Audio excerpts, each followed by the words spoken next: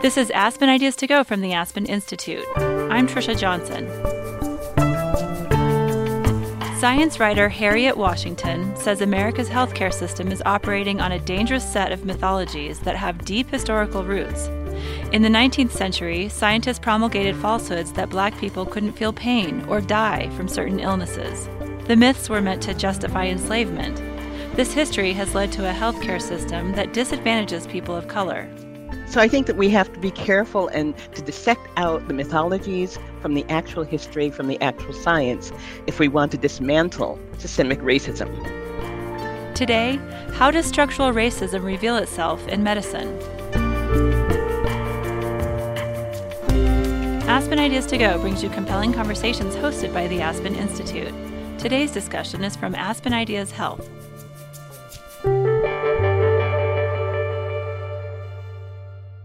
In the U.S., communities of color have less access to health care, poorer quality care, higher disease rates, and lower life expectancies than white people. These inequities didn't come out of nowhere. They reflect the successful implementation of social policies, and many were rooted in racism.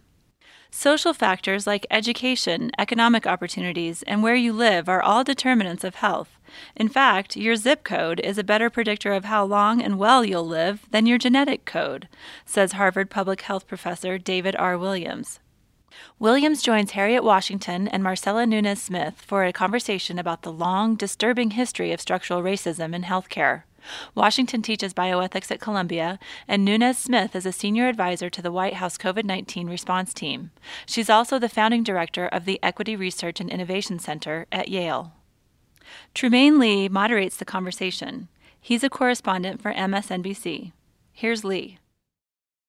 I want to start with kind of a clarifying question that kind of just sets a baseline here. You know, we've all heard the term structural racism. It's even in the title of this talk.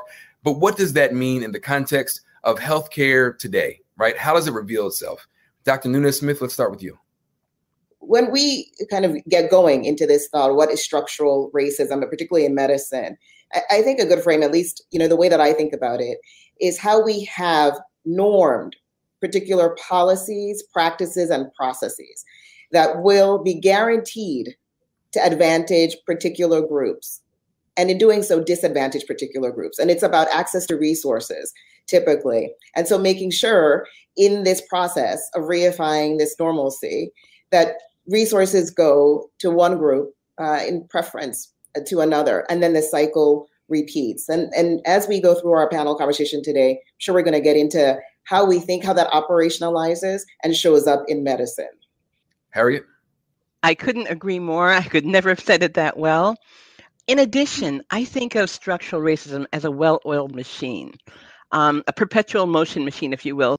Basically, once the structure of racism has been installed, the mythologies, the beliefs, the practices, then you don't need to do anything more to continue on its onslaught on people of color. It basically runs itself. And that's what we have in this country. We have, beginning in the 19th century, beliefs by the country's premier scientists installed a bit of mythology masquerading as history, masquerading as science.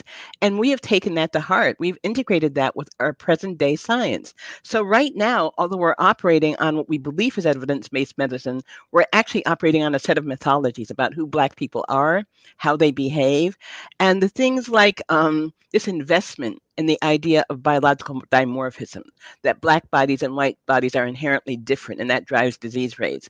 Those kind of beliefs have been carefully inculcated and have become part of the medicine we practice sometimes without really thinking. So I think that we have to be careful and to dissect out the mythologies from the actual history, from the actual science, if we want to dismantle systemic racism. Dr. Williams, this well-oiled machine, the mythology surrounding it, how does it reveal itself in everyday kind of ways? Well, let me just make the point. I completely agree with my colleagues. And again, it's an honor for me to be here with them and with you. But let me make the point that a lot of times when we see, stark, striking inequities in access to care, in the quality of care, in health, in how long people live, in disease rates, sometimes observers say we have a broken system. And because of structural racism, we do not have a broken system. We have a well-functioning system delivering exactly what it was intended to deliver. These inequities that we see are not random events. They're not acts of God. They didn't come out of nowhere. They reflect the successful implementation of social policies, many of which have been historically rooted in racism. So yes, structural racism is real. And because it is so normal, it takes some work for us to identify it and unpack it and see the ways in which it generates inequities in our society. You know, I want to pick up right there with that answer, Dr. Williams. This initial intentionality, right, based on the mythology, creates this machine. It's working exactly as it should. At this point, is it a matter of the ball just rolling down the hill, or are people today intentionally maintaining this system? You see, the system is in place, and the people who may be operating the system may be egalitarian in orientation, but the system has been in place and it functions. Let me give you just one example. It has implications for access to care, but it plays out in so many domains of life. I like to call it a mechanism of structural racism that's the secret source that drives racial inequality in America. And it's residential segregation by race. Where you live. In public health today, many researchers say your zip code is a better predictor of how long and how well you will live than your genetic code. And what they're describing is the reality that place and opportunities at a neighborhood level is a driver of inequities in this country. Let me give just a couple examples of some studies and what they have found. One study by William Julius Wilson and Robert Sampson, two eminent sociologists in the United States. They looked at 171 largest cities in America and said there's not even one city where whites live under equal conditions to blacks, and at the worst urban context where African Americans live. The worst urban context where whites live, is better than the average context of black communities. Another study, Harvard economist, national data for the United States. He shows statistically, if you could eliminate residential segregation by race, you would completely erase black-white differences in income, in education, and in unemployment, and reduce black-white differences in single motherhood by 2/3. All of those stark differences are linked to opportunity at a neighborhood level. And the fact that we have neighborhoods that differ markedly in access to opportunity, quality of schools, quality of elementary schools, access to employment opportunities, and so on, this didn't just happen. These were policies that were implemented to produce that, and they continue to function even if there are people in those institutions that have very egalitarian beliefs. So that's just one example, and I just give the examples of how these inequities drive health. But these inequities also drive disinvestment on the part of our political leadership, and they drive access to high quality medical care for people who live in those neighborhoods. Dr. Nunez-Smith, Dr. Williams laid it plain there. Have we done enough to disentangle those things? If your zip code is determining so many outcomes, negative health outcomes in particular, and it's not that information is hidden somewhere, it's been researched and reported on, have we done enough? And if not, why not? Yeah, I think if we're going to kind of start grading ourselves, we probably won't fare so well, right? I think we're bringing a lot of attention to these conversations. I couldn't agree more, right? When we start having this conversation about health and health outcomes, which is where we want to get to, and healthcare is a part of that, a very important part. But even as we talk about the variance in terms of what drives health and health outcomes, as has just been said, 60%, right, at least is coming from social economic factors. And we have to begin our conversations there, or at least be inclusive. For many people, we're talking about these social structural drivers or determinants of health. And housing is one of those examples. You can, for every national crisis, including what we're in right now with COVID-19, overlay the communities that are most negatively affected right on top of that redlining map that Dr. Williams was talking about. And the pattern is predictable every single time. And so, I know as a country, we've had a collective witnessing this past year. It's driving us to a place of maybe some long overdue conversations in some settings where we haven't had them before. But for many of the people who have been studying, right, and this is not new, a new field or new science, those who have been working in health equity and health disparities knew exactly who would be affected, the disproportionate burden, because it's always the same and it follows that clear pattern.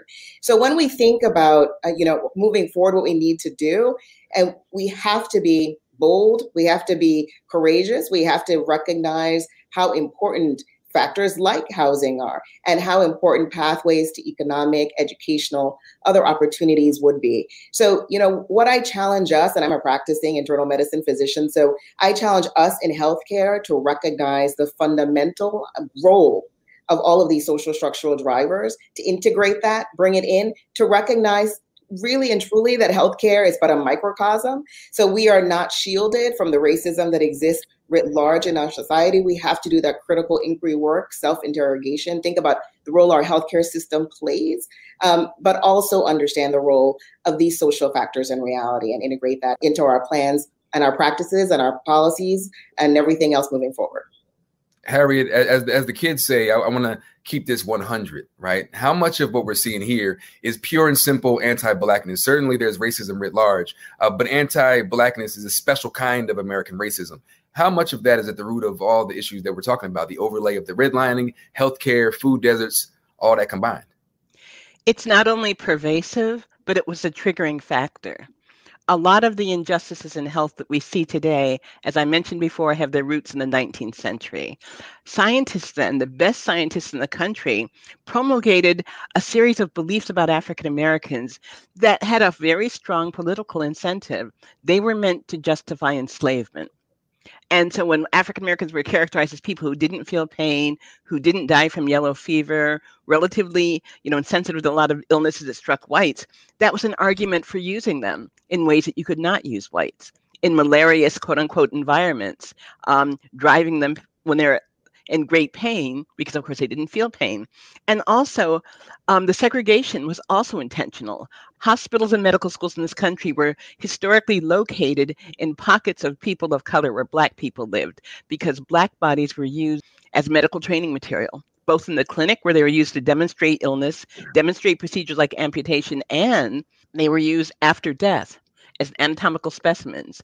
I mean, we were horrified to read about the bodies at Penn, but I can give you a long list of universities that have the bones of African Americans in the basements of their anatomy laboratories. This is actually normative. This is not an unusual finding. So today we have a situation where 1 year ago, I had a piece in Nature pointing out that every condition caused by environmental racism was a risk factor for coronavirus. These vulnerabilities are consistent. They underlie many diseases that strike us, which is why we see the same pattern over and over again. So in broad strokes, yes, they were set in motion by intention.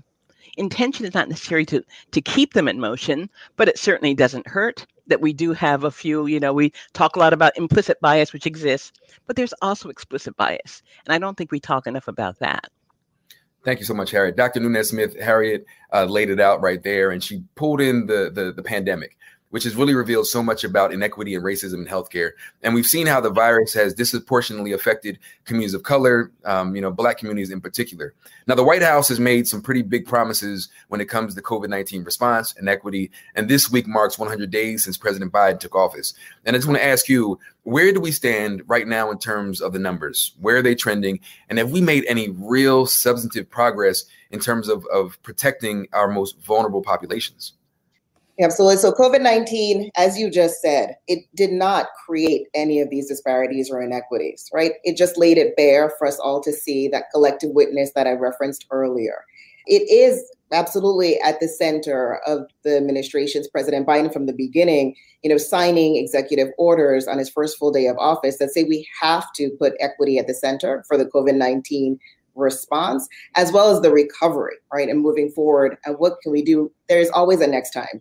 And what can we do to be better positioned there? So, let's talk for a minute about where we stand perhaps with vaccination, because I think that is one of these key questions.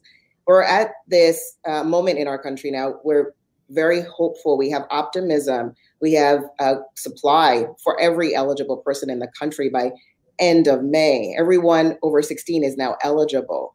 So we are in a privileged position in our country where we can take advantage of the best of scientific discovery. Yet we know that there are questions about who is getting vaccinated and how. And critically, I want to talk about, so often we hear about a hesitancy, right, which I'm sure we'll get into.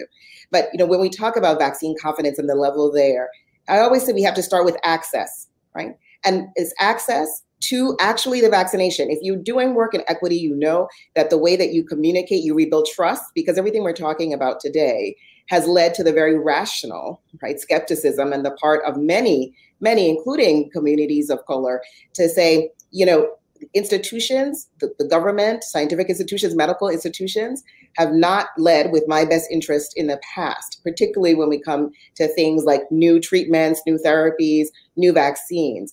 And so we have to make sure that we're showing up and we're listening, right, first and foremost, and then we're making sure that people can get vaccinated who want to, but also that there is access to information. And so at the very, very beginning of the administration, within the first 3 weeks, President Biden set up specific channels with intentionality to get into communities, and those channels are achieving those goals.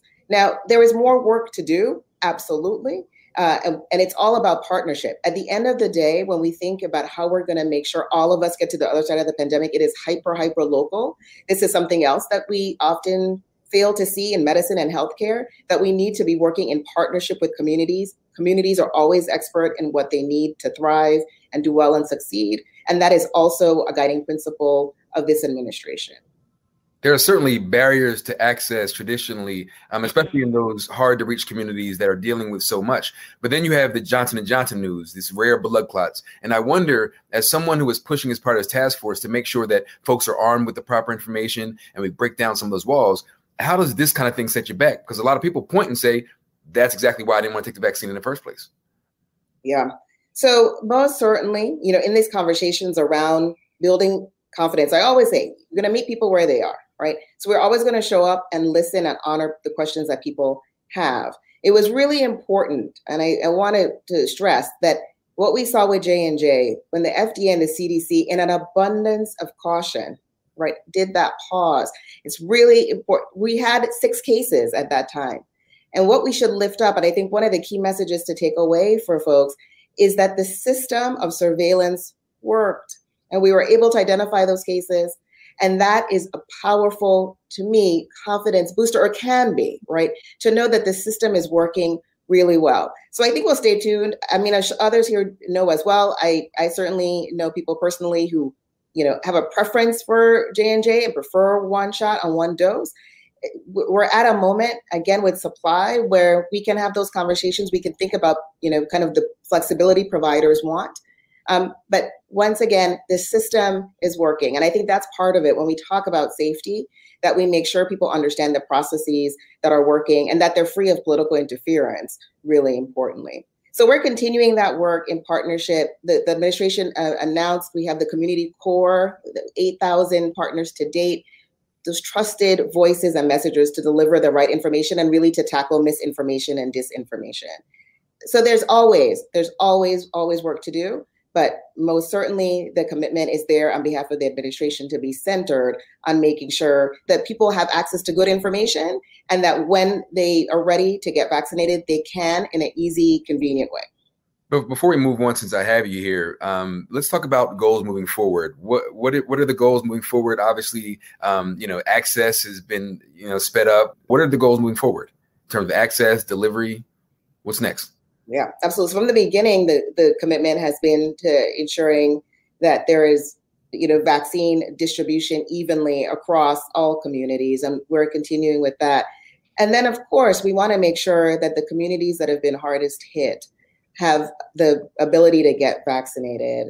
And so moving forward, I'm sure people have seen some of the data in the vaccine space specifically. We're looking so closely at where and how vaccine is available, tracking on that, being able to deploy resources with intentionality where we see areas where vaccination might be lagging, thinking about those structural barriers specifically. The administration has focused now on making sure things like transportation can be addressed, thinking about structural barriers. We heard the president announce and really charge employers to make sure people have paid time off to be able to get vaccinated and to recover from any side effects that they might experience, and to provide a tax credit for those small and medium-sized businesses so they could give that. So always making sure that we're thinking about those structural barriers and addressing them along the way. And the investment, of course, back to our conversation today in terms of healthcare specifically, recognizing the role of places like community health centers. Those are incredible assets in our neighborhood, all across the country. We have a federal partnership with them for direct vaccine allocation. Over 70% of people vaccinated at community health centers are Black and Brown. So that's incredibly important. And the administration has put lots of resources into making sure community health centers will be strong and resilient healthcare institutions today and moving forward in the future. But we also have to think about those other COVID-19 resources. So making sure that we're thinking about access to therapeutics, which again, part of how structural racism often shows up in healthcare is differential access to therapies. And we saw that with COVID-19, we see that now. So with intention, we're making sure that we can get therapies to everyone, testing to everyone, talking about PPE, making sure people are protected in their workplaces. So there are many, many, sort of moving trains, as it were, but making sure we're centering on equity, having conversations like today, listening, learning, and partnering with faith community-based organizations and others so that we can all together get to the other side of the pandemic. Dr. Williams, I want to step back from the flaws of our healthcare system for a moment. Obviously, all the barriers that we mentioned, all the barriers to access. But your life's work has made the argument that racism itself is the root of many health issues. You even created a scale that measures its impact. I'd love for you to explain this scale and how it works. All right. Thank you. This is a great question because we know that what the data tells us is that African Americans and Latinos and Native Americans and Native Hawaiians and Pacific Islanders are all more than twice as likely to have died from COVID-19 than the white population. So the elevated rates, and as Dr. Nunez made a point, that this is what we see with COVID-19, we see for so many other causes of death. So the big question is why? And there are many reasons. Part of it is linked to where they live. There's a study that showed area of high air pollution, and you're exposed to COVID-19, you're more likely to get it. So that's a risk factor we sometimes don't even think about. But the jobs that they hold that put them at higher risk, the lower income and disadvantaged neighborhoods they live in put them at higher risk. And what my research, I'm going to talk about everyday discrimination scale, but before I get to that, my research and the research of others have shown that African Americans and other populations of color, compared to whites, have higher levels of economic stress. Unemployment, difficulty making ends meet at the end of the month, have higher level psychosocial stressors like the loss of a loved one, have higher levels of exposure to physical chemical stressors. All of those stressors matter in terms of creating vulnerability and high likelihood of being coming down with major chronic illnesses. And on top of that, we have the stress of discrimination. And so the everyday discrimination scale is one of the scales that I developed. It doesn't capture all aspects of discrimination, but it captures a major component. And what it captures is little day-to-day indignities, being treated with less courtesy and respect than others, receiving poorer service than others at restaurants or stores, people acting as if they think you are not smart or if they're afraid of you.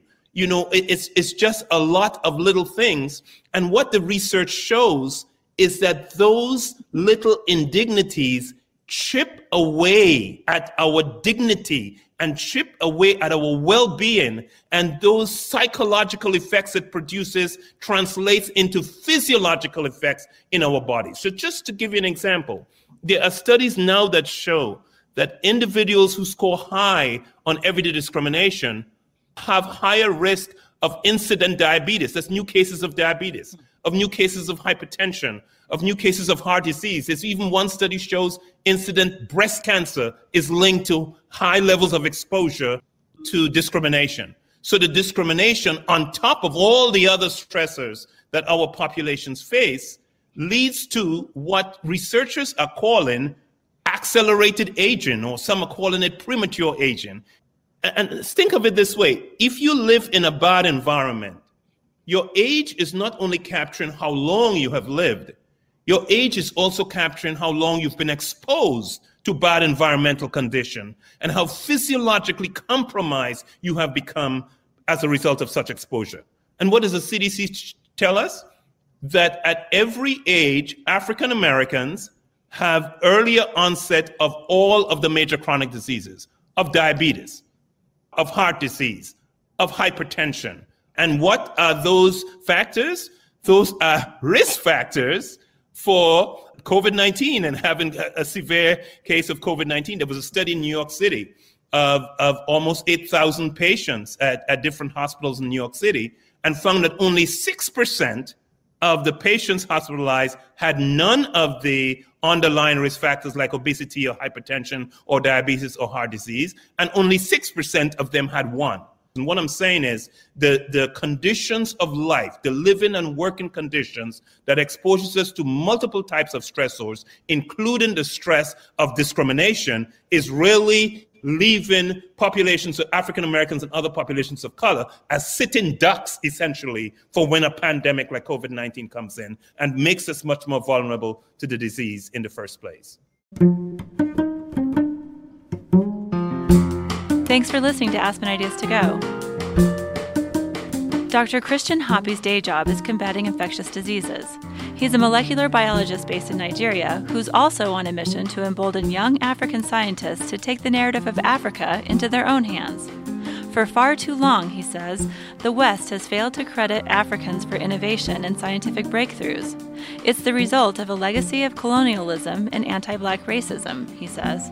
The average African believes that he cannot do anything meaningful. The average African person believes that anything that coming from the West or coming or anything that a white person would tell him or anybody, any other person is better than what he thinks. So you first of all need to change that mindset. Hear more from Hoppy in the podcast Solvers. It's a new show about social innovation around the globe, created by the Skoll Foundation in partnership with Aspen Ideas. Find it on Apple Podcasts or wherever you're listening to this. Just search Solvers. Let's return to today's show. Here's Trymaine Lee. Harriet, so we just heard Dr. Williams lay out basically it's not just where you live, it's how you live, and that exposure to not just environmental toxins from being kind of pressed together in these highly densely populated communities, but also exposure to racism and discrimination from big slights to small slights. And I want to ask you, I know you have some ideas for policies and practices that can make an impact on our healthcare system. So with everything that Dr. Williams just laid out, what do you think it will take to make healthcare more accessible and equitable for all Americans? I think one of the things that tends to be missing from the proposed toolbox, when someone makes brilliant analyses like Dr. Williams, pointing out indisputably the role of racism exacerbating risk, we hear a lot about the need for increased training, the need for increased education, and that's true. But the thing that I think we need, and no one tends to discuss as often, or at least not as often, is accountability. In other professions, when people fail to make the mark, there are consequences for that. If an institution is consistently failing to serve its Black patients and patients of color, as well as it serves its white patients, if they're not getting the appropriate technology as frequently as they should, if their pain is not being addressed, but they're being sent away and labeled drug seeking, all these things should have consequences. Institutions who are not able to demonstrate equity in these areas should be penalized. That maybe they shouldn't be eligible for government grants. Maybe they should be forced to undergo oversight by institutions that do better. And same for individuals, problematic individuals. I'm putting in mind of that because a hand washing study I read a few years ago showing that nurses were reminding surgeons to do hand washing per hospital policy, and it was not working, not surprisingly. But in one hospital, they decided to start docking surgeons' pay if they were not meeting the hand washing criteria. And they saw the improvements they wanted to see very quickly. I think we need to entertain things like this, to have, to generate written policies, dictating things like what kind of treatment people in pain should receive when they come in. And if you can't document that you are treating everybody the same and offering everybody that, then there should be real consequences. Maybe you shouldn't be able to finish your residency program. Maybe you should get a low mark or not be able to advance professionally, whatever seems to work. I think we need to start entertaining that. That will send the dual message that this is important. And it's part of your mission as a healer. Part of your mission to treat everybody well, to give everybody quality care. It's not something nice that you want to do, that you should be, treated as a benefactor for. It's something that you have signed on to do and should do and need to be held to standards.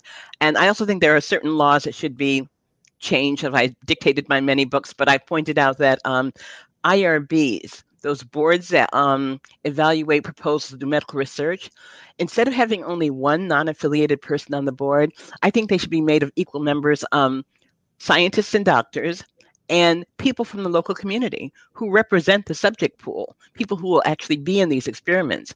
I think that that's really essential to give people who will be research subjects a real voice and some real leverage in determining not only what is done, but how things are done. So those are a few of my ideas. And can I make one aside, Trymaine? Of course. As I was listening to the talk about coronavirus, something I think is really important. The strict scrutiny on African-American behavior is something we have inherited from those 19th century scientists that I'm always maligning. I ask myself, vaccine skepticism is rife in this country. Most vaccine skeptics are white. Why are we only hearing about the Black ones? Last summer during the clinical trials, the message was consistent. African Americans are not signing up for clinical trials. African Americans are afraid of Tuskegee, so they won't sign up. But when the data came out, the data did not show that. Both BioNTech and Moderna data showed that African Americans were 10% of the subject pool. African Americans are only 12.3% of the population. They were signing up. They were engaging very well. I think it was an exemplary record. So why was this mythology being promulgated in newspaper pages and medical journals?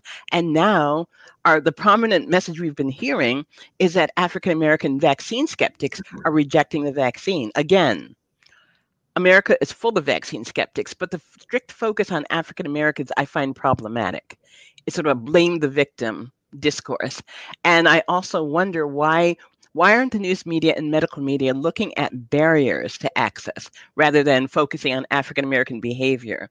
If you read the journals and newspapers, you think that African Americans had free and equal access to the vaccine. We're just choosing not to adopt it. And we know that's not the truth. We know that even things like prioritizing the elderly work against African Americans who have our younger populations, like Hispanics and Native Americans. How many of us live to be 85 years old and were able to get into that first group prioritized? Relatively few.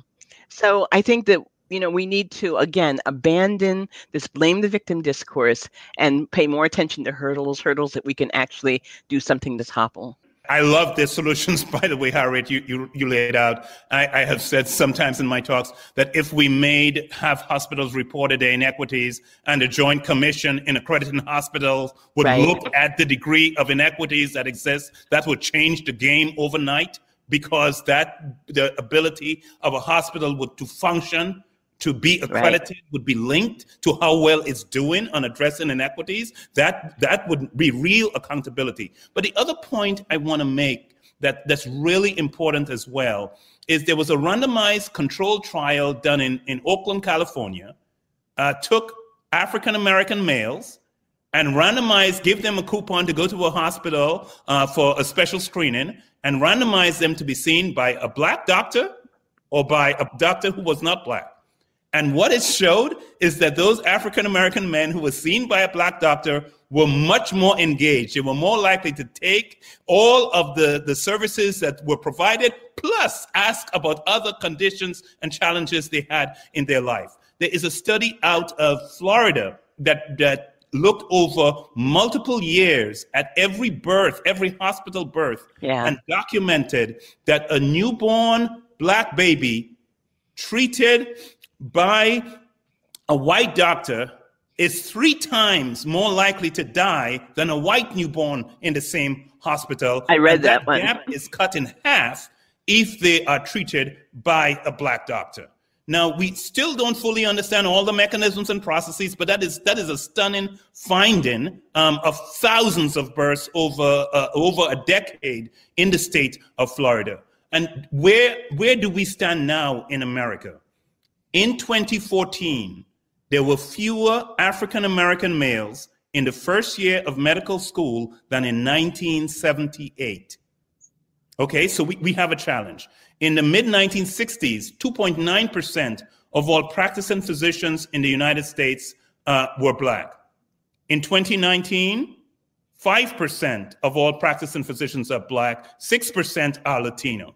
We have made a lot less progress. You think of affirmative action in medicine, it has had remarkable results for women, increasing the number of women in medicine. It has, and most of those women have been white. So white families, this is a point that people missed all the time. What's true in medicine is true in other sectors of society. Affirmative action programs worked well, and the biggest beneficiaries of them have been white females who have gone home to white households, although white Americans are the racial group with the greatest opposition to affirmative action, whereas they are the greatest racial group who were the biggest beneficiaries of affirmative action. Because when they see affirmative action, they think only of populations of color. The affirmative action also opened the doors for women in the United States.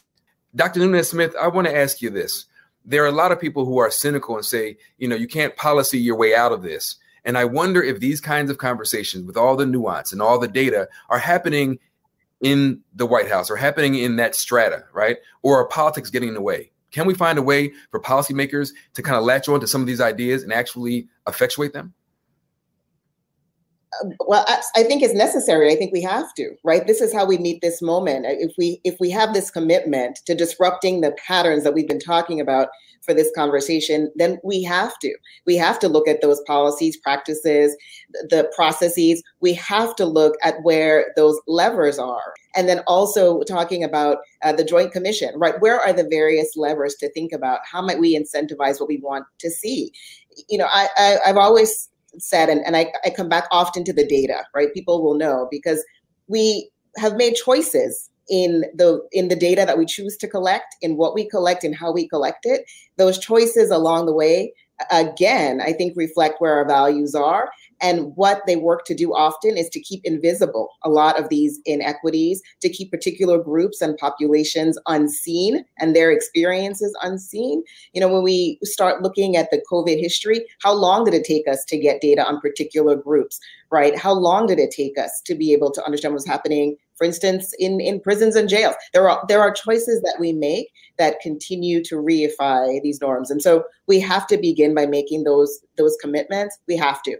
So, we need a conversation as well around changing hearts and minds, most certainly. But I think we do not escape the imperative to think about policies and practices along the way, and making sure that those are aligned with the values that the majority of people in the country are currently stating and endorsing.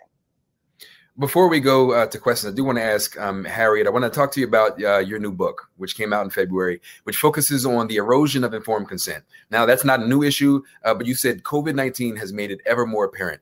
And what you found is really chilling. I want you to break it down for us, specifically about the erosion of informed consent, what it's led to, and how does it overlap with the inequity we've seen in the handling of COVID-19 over the last year? Well, there have been some dramatic changes. In 1996, unbeknownst to most people, 2 changes to the Code of Federal Regulation for the first time made it legal to force people into medical research without getting their permission. There were 2 different changes to the law. The floodgates then opened. When I stopped counting, I found more than 30 research initiatives and at least 23,000 people who've already been enrolled in research that they had no idea that they were in, that they did not have a chance to say yes or no to. So we've had this loosening, this mass loosening with no transparency.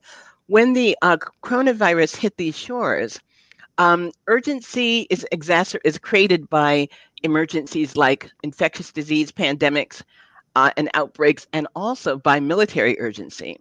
Anything that creates an urgency creates the temptation to lower the bar when it comes to eliciting informed consent.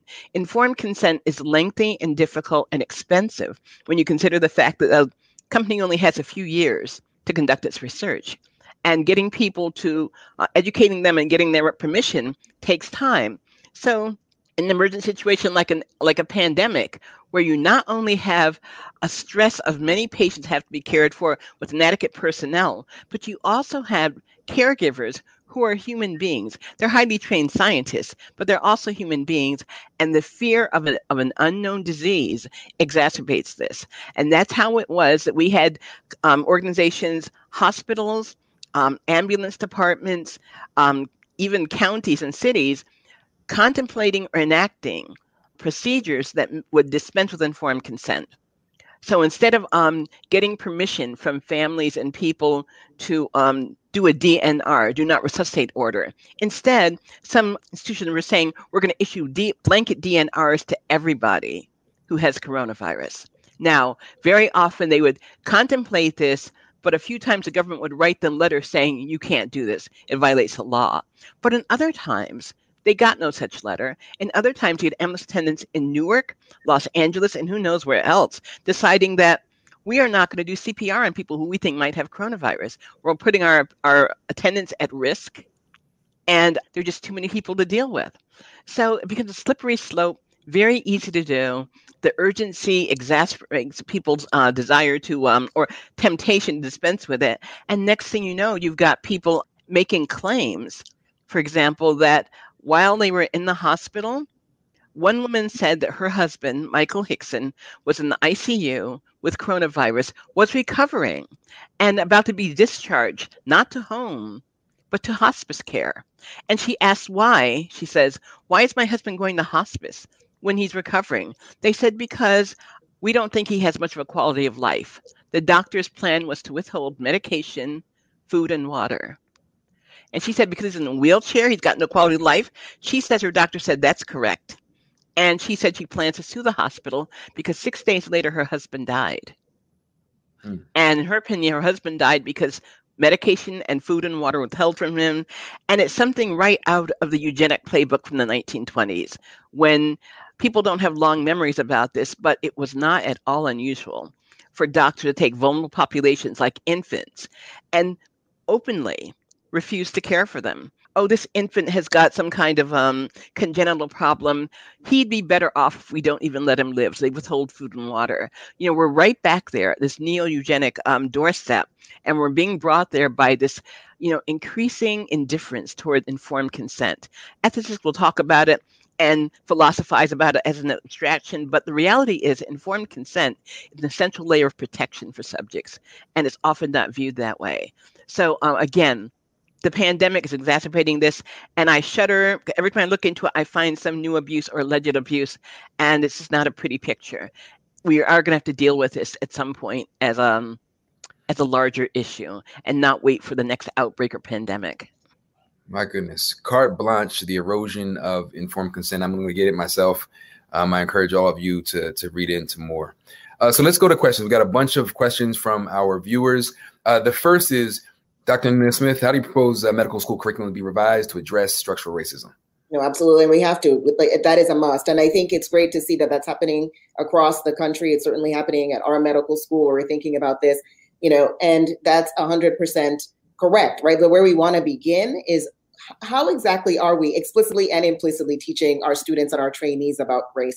And too often, race is presented as a biological construct, right? As a biological imperative, and more importantly, a biological determinant. So this very, very sort of the medicalizing of race all the time. We do not discuss it as a social construct, which is what it is. And we see it baked in to so much of how we practice.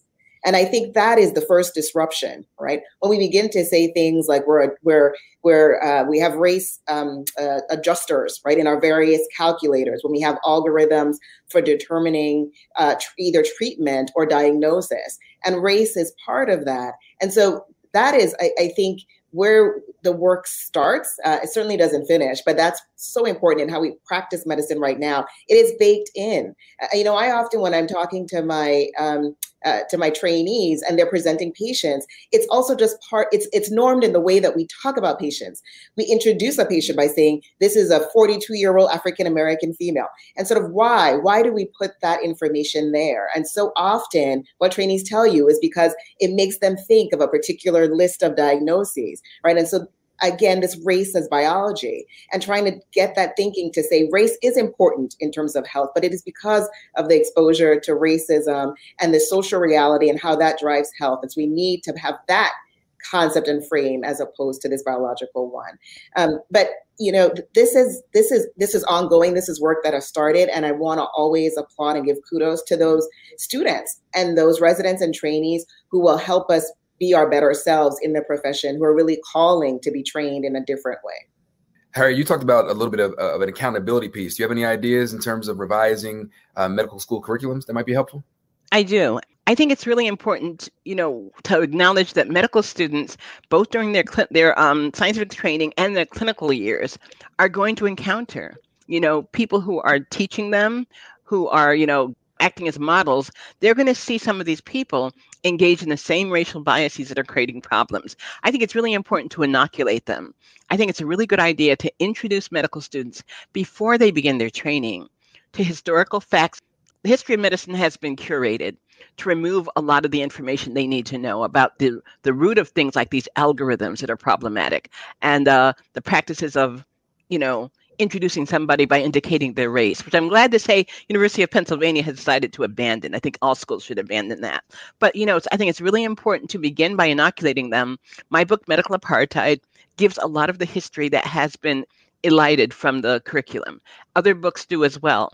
I'm happy to know it's now being used in a curriculum in a lot of medical schools, but I want to see them to read this first. And it will give them a framework for questioning what they're going to hear later on. These racial constructs are often offered with no criticism, and they're often, frankly, erroneous. I want them to be prepared to question and analyze for themselves when they encounter that. So I think that's really important. But Harriet, as they say, that sounds too much like right, I'd imagine. I hear you. I can dream though. Yeah, here's actually a really good question I don't think we talk enough about. This next question is, how can we help address the disparities in access to healthcare technology? Dr. Nunez-Smith, let's start with you. Yeah, absolutely. And again, something the pandemic has brought to top of mind, right? When we think about how we all converted over to telehealth, right, as one example. And so the digital tools that are out there. And in particular, we see, you might automatically say there are some advantages here to going to telehealth and addresses some of the structural barriers, right, that we know all too often to be true in terms of when patients and how patients can connect. But at the same time, we have evidence that shows, for instance, patients who don't speak English very well or speak English poorly have been left out often of that opportunity, right, for digital progress. And it's somewhat in part because of differences in our basic infrastructure, right? We have to talk about things like broadband, and that's part of the conversation. But also, again, about our ability to meet patients where they are and provide those needs, right? Provide interpreters and others in those settings. The requirement that you have sort of video as part of those telehealth visits in order for full reimbursement. So a structural incentive almost, in the opposite direction for those patients who already have those smartphones and technologies. But when it comes down to kind of advances in therapies and therapeutics and that type of healthcare technology, so much more work to be done. And if we use that COVID-19 example, we see, and these are patterns, again, you see across in terms of who has access. And often it begins, unfortunately, with the referral of the clinician. And so how do we also make sure that in the way that we do the clinical workflow, that we don't allow access to the latest and greatest in technology to always be gatekept by individual clinicians. And that is going to be incredibly important for us to continue to work on. Dr. Williams, what do you think? Yeah, I think there was a study done here, published from one of the great hospitals where I have received care that showed that patients with cardiac heart problems coming into the hospital, if they are white, they're going to go to the cardiology unit. If they are African-American or Latino, are more likely than the white patients to be referred to the general internal medicine unit. So they are in the same hospital, they get in care, but they are referred not to the place where they would get the optimal care for their condition. And those are just ways in which the system functions to disadvantage racial ethnic minorities from getting the optimal high quality care that they could get. Harriet? I could not agree more. I think that's really important illustration of a basic problem. It reminds me of a phrase that used to really grate on my senses. I used to hear it a lot. I don't hear it anymore, thank goodness. Appropriate technology. The idea, whether voiced or tacit, that for some people, technology or technology that will address their problem is not really appropriate because they're on Medicaid, because they can't really afford it, or some other such excuse. It really boils down to reserving technology for patients who are valued for reasons that have to do with race or class or otherwise. And the other problem, of course, is with even when one gains access to technology, how frequently racism is baked into the technology. It's really interesting because we tend to think of things that are digitized based on mathematical formula as being objective. You can't always conceive of these things as being racist, but they're only as good as the people who designed them. If the people who designed them are being hobbled by their beliefs or mythologies about Black people, they are going to show up in the technology, and they frequently do. I think that we need to do perhaps some mass inventory to see in which cases, as Dr. Williams described, we are not using technology in an equitable and ethical way. This is a big one. What is the cost to all of society by racism in healthcare? What's the cost we all pay for having racism such an insidious part of our healthcare? Yeah, no, let this be a rallying cry, right? I mean, we've heard in terms of economic costs, in terms of that lost genius, this is what it is. And this is everyone's problem, right? That's the first important lesson, is racism is everyone's problem in this country. And so we have to bring together all the sectors to fix it. And so it's government, of course, and policies. It's the healthcare institutions as well. But it's also private sector, employers. There's a role for everyone to play in moving us forward in an anti-racist way. And I think that's what's important for us to do and commit to as a country. And so just great appreciation for our conversation today and the discussion today and these questions. Absolutely, absolutely. A lot of work for us to do, but we've heard today some of the great pathways forward. Dr. Nunez-Smith, Harriet Washington, Dr. Williams, this was truly a fascinating conversation and a really important one. Thank you all for having me as your host. Thank you. David R. Williams is a leading voice in the social sciences and has spent decades researching how racism affects the health of people of color. He's a professor of public health at Harvard. Marcella Nunez-Smith is chair of the U.S. Department of Health and Human Services COVID-19 Health Equity Task Force. Harriet Washington is a widely published science writer. Her latest book is Carte Blanche, The Erosion of Medical Consent. Trymaine Lee hosts the NBC News podcast, Into America. Their conversation was held April 27th by Aspen Ideas Health. Make sure to subscribe to Aspen Ideas to Go wherever you listen to podcasts. Follow Aspen Ideas year-round on social media at Aspen Ideas. Today's discussion is from Aspen Ideas Health, and this show is produced by Marcy Krivenin and me. Our music is by Wonderly. I'm Trisha Johnson. Thanks for joining me.